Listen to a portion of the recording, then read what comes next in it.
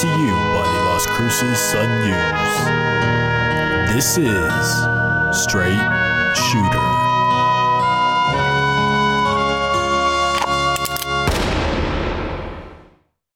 What is going on, everybody? This is Justin Martinez, aka Jay the Sports Dude. And if you are listening right now, let me just say thank you for tuning in to Straight Shooter, the podcast where I shoot from the hip and give you everything that you need to know about the New Mexico State men's basketball team. This is episode 4 of our season-long journey. So if you're a returning listener, then welcome back. I missed you. And if you're new to the program, well then welcome to the family. Where have you been all my life? Guys, we have a lot to talk about today, so sit back and relax because I got you. I'm coming to you from a place I like to call the saloon. So bartender, what do we have on tap for today? On tap today is an update on New Mexico State's quarantine, the Aggies' plan to return to play, and a look at the WAC so far.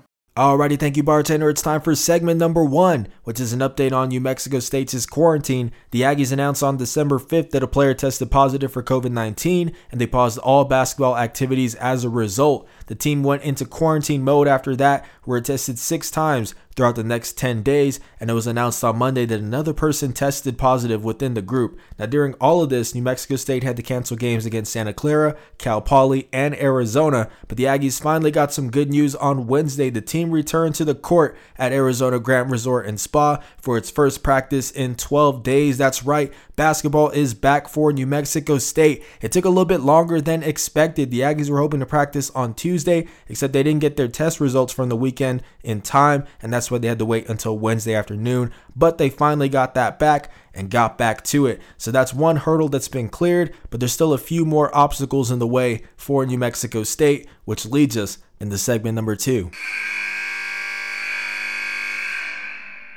So that means it's time for segment number 2, which is an update on New Mexico State's return to play. The Aggies don't have any non-conference games on their schedule at the moment, leaving their WAC opener against Dixie State on January 8th as their soonest matchup. So who are some possible teams for New Mexico State to face off against before that? Well, the most obvious choices are UTEP and UNM. The Aggies normally play 2 games against each of their rivals per season, and the question I keep getting from everybody is, will that happen this year? Well, it's in the works, but it's constantly changing. New Mexico State AD Mario Mocha said in early November the dates for both matchups were already on the books, but that changed with New Mexico's relocation and UTEP's pause on basketball activities due to a positive test. One thing that hasn't changed, though, is New Mexico State's desire to play against its rivals. Whether it's Mario or head coach Chris Jans, the Aggies have been adamant that scheduling games against UTEP and UNM is the top priority for non-conference play. Jans was asked about the rivalry contest in his weekly press conference this past Monday,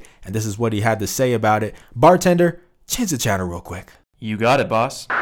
You know, starting today and tomorrow, we'll probably be more aggressive than we have been in terms of trying to figure out potential days that will work for those type of games. And it doesn't change my stance from day one that they're critical and important to our program, to our fan base, to theirs as well. You know, I don't have a feel for exactly the importance, for other programs. I don't like to talk about those type of matters, but this pause has certainly made it more difficult because everybody's got to do their thing. Everybody's got to schedule their games, and you can't sit back and wait and hold dates going, well, if they get on pause, we can play them here.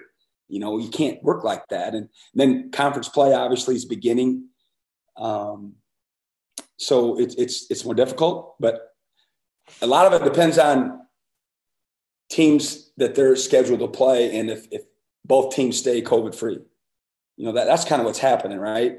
When a team goes on pause, then everybody looks at that schedule and sees potential game opportunities, and people are calling those teams that are losing games, and we're no different. And in terms of those specific traditional rivalry games that we played, the windows get smaller, obviously, the deeper we get into the season, but we'll have more specific talks with those guys in the next couple of days to see where they're at, and certainly we'll update them where we're at and see if, it can happen. So there you have it, folks. That was New Mexico State head coach Chris Jans talking about how the team is actively trying to finalize some dates with UNM and UTEP. But as much as people would like to see those specific games happen, I think it's crucial for the Aggies to just get some Division I matchups of any kind under their belts before WAC play, because as of right now, New Mexico State only has a pair of NAIA wins over Arizona Christian and Benedictine Mesa to its name, and it needs to face that D1 competition to prepare itself for a run in a conference where teams are playing better than expected. Speaking of which, that leads us perfectly into segment number 3. So that buzzer means it's time for segment number 3, which is a look around the WAC. New Mexico State seemed to be the heavy favorite in the conference heading into this season, but that gap has definitely shrunk since then. A few WAC teams have been looking pretty impressive in non-conference play, and I'm going to run through the list here in order from worst record to best record so far. The first team is Chicago State. The Cougars have already played 7 games and they're winless as of right now. Their top performer isn't much of a surprise as last season's leading scorer Xavier Johnson, the senior point guard, is averaging 9.7 points per game, although that's on 31.4% shooting from the floor. He also has 3 more turnovers than assists so far this season, which is something that he also struggled with last year. Chicago State's best game so far is an 84-61 loss to Ohio on November 25th. That's the team's second closest game, and the Bobcats are the 108th best team in the country, according to KenPom. Next up is Utah Valley. The Wolverines are 2-4, and their top performer so far is redshirt sophomore Fardaws Amok.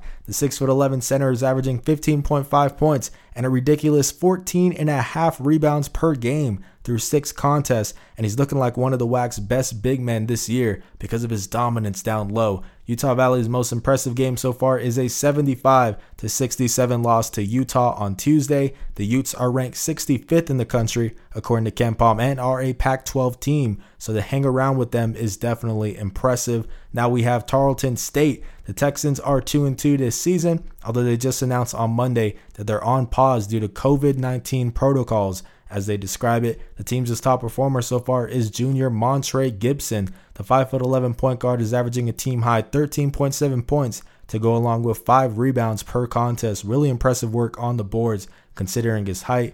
Gibson only has 5 assists to his name through 3 contests, but he's definitely a bucket getter. The Ranger College transfer is shooting 59.1% from the floor and 55.6% from deep, although that's only 5 for 9 shooting. Tarleton State's best game so far is a 73-66 loss to Texas A&M on December 2nd. The Aggies are ranked 78th in the country according to KenPom, and the fact that the Texans gave them a scare is an encouraging sign for when WAC play begins. Let's move on to Seattle now. The Redhawks are 4-4 this season, and their top performer so far is junior Riley Grigsby. The 6'6" forward is averaging a team-high 17.8 points to go along with 4.4 boards per game. Grigsby is averaging an insane 34.8 minutes per contest, and he's also shooting an impressive 47.4% from distance. Seattle's best game so far is a 63-45 win over Air Force on November 29th. The Falcons are ranked 257th in the country, according to KenPom, which isn't the best. Seattle has played better teams such as UCLA and Washington, but the team has struggled to play up to its competition, losing both of those contests by an average of 29 points. Next up is Cal Baptist. The Lancers are 3-2 this season, and their top performer so far is sophomore Reed Nottage. The 6'6" guard is averaging a team-high 17.2 points to go along with 6.4 rebounds per game, and he's shooting 40% from behind the arc. Cal Baptist's best game so far is a 95-87 overtime loss to USC on November 25th. The Trojans are ranked 39th in the country according to KenPom, and the Lancers were only a shot or 2 away from pulling off the upset. After that, we have UTRGV. The Vaqueros are 5-2 this season, and their top performer so far is sophomore Quinnen Johnson II. The 6'6" guard is averaging 14.4 points and 7 rebounds per game in a starting role, and if there was a WAC Most Improved award, he'd be in the running for it. UTRGV's best game so far is an 81-64 win over UTSA on November 28th. The Roadrunners are ranked 173rd in the country, according to KenPom. Now we have Grand Canyon. The Lopes are 4-1 this season, and their top performer is sophomore Javon Blackshear Jr. The 5'11" point guard is averaging 14 points to go along with a team-high 5.6 assists per contest, and he's looking like he might just be the best point guard in the WAC this year. Grand Canyon's best game so far is a 71-70 loss to Arizona State on Sunday. The Sun Devils are ranked 46th in the country according to KenPom, and anytime you can hang around with the Pac-12 team That's definitely something to be happy with. Grand Canyon fell a bucket shy of what would have arguably been its most impressive win in program history. And finally, we have Dixie State. The Trailblazers are 3-0 this season, and their top performer so far is junior Cameron Gooden. The 5'11" point guard is averaging a team-high 13 points to go along with 4 assists per contest, although he's shooting 37.9% from the floor. Gooden spent last season at Kilgore College, an NJCAA school, and he's rising up the point guard ranks in the WAC pretty quickly. Dixie State's best game so far is a 74-73 win over North Dakota on December 2nd. The Fighting Hawks are ranked 245th in the country according to KenPom, which isn't eye-catching, but every Division I win is big for a Dixie State program making the move to D1 basketball this year. So that's a look around the WAC so far, and it seems like once conference play does begin, we're going to be in for some pretty stiff competition. Alrighty guys, so that was supposed to be all we had on tap for today, but we do have some bonus content. That's right folks, finals for the fall 2020 semester are now over at New Mexico State, which means that South Florida transfer Mayan Kerr has completed 2 full semesters of residency and is therefore eligible to suit up for the Aggies. The 6'9" redshirt junior didn't play for the Bulls last season due to personal reasons, but he did average 4.7 points and 2.7 rebounds per game 2 seasons ago. Now Kerr is a strong rim protector, and he has some solid footwork on the block as well. He's also New Mexico State's best true center on the team right now. Johnny McCants is currently running at the 5, but he's better suited for the 4 spot, and William McNair is still very much a project in my opinion. So with Jabari Rice sidelined for another 4 to 6 weeks with a foot injury, I do expect Kerr to slide into the team's starting lineup. By my projection, it would be Evan Gilliard II, Clayton Henry, Donnie Tillman, Johnny McCants, and Mayan Kerr holding down the 5 spot. But New Mexico State has another player still waiting to gain eligibility, and that's Oklahoma State transfer Marcus Watson. Now reported in late November that the redshirt freshman's initial waiver request and his appeal to become immediately eligible were both denied by the NCAA, meaning he'd have to sit out until February 1st of 2021. That's when he'd reach that full year of residency, similar to what Mayan Kerr had to do. Now there was hope that Watson could still get on the court before that time, especially with Wednesday's news. The NCAA's Division I Council voted to approve a proposal that makes all transfers immediately eligible for the 2020-2021 season. However, I confirmed with the team today, I'm talking about Thursday here, that Watson is still ineligible until February 1st. Now, the team still hasn't told me which part of the criteria Watson did not meet, but we can go over the requirements right now. The first one is that the blanket waiver only applies to student athletes who are sitting out for the first time from a 4-year university, and this is the case for Watson. He came over from Oklahoma State to New Mexico State, and with him being a freshman, this was his first time making a move. The second requirement is that the student athlete must be enrolled full-time in the fall semester of 2020. Again,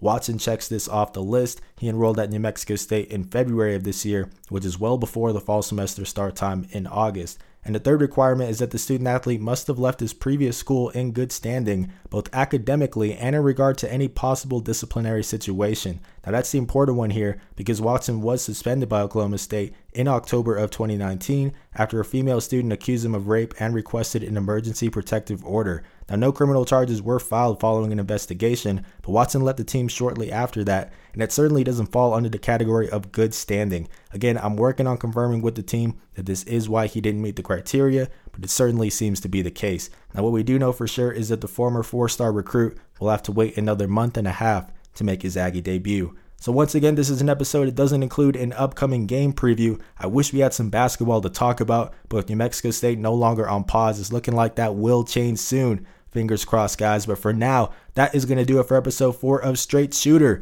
Thank you so much for listening. If you enjoyed this episode, please leave a like, share it with the rest of Aggie Nation, and consider subscribing or following, depending on whatever platform you're listening to this on. If you guys want to stay up to date with all things Aggie Hoops, make sure to follow me on Twitter at JTheSportsDude and subscribe to the Las Cruces Sun News. This has been Justin Martinez, aka JTheSportsDude, and I'll see you guys next Wednesday. I'm out.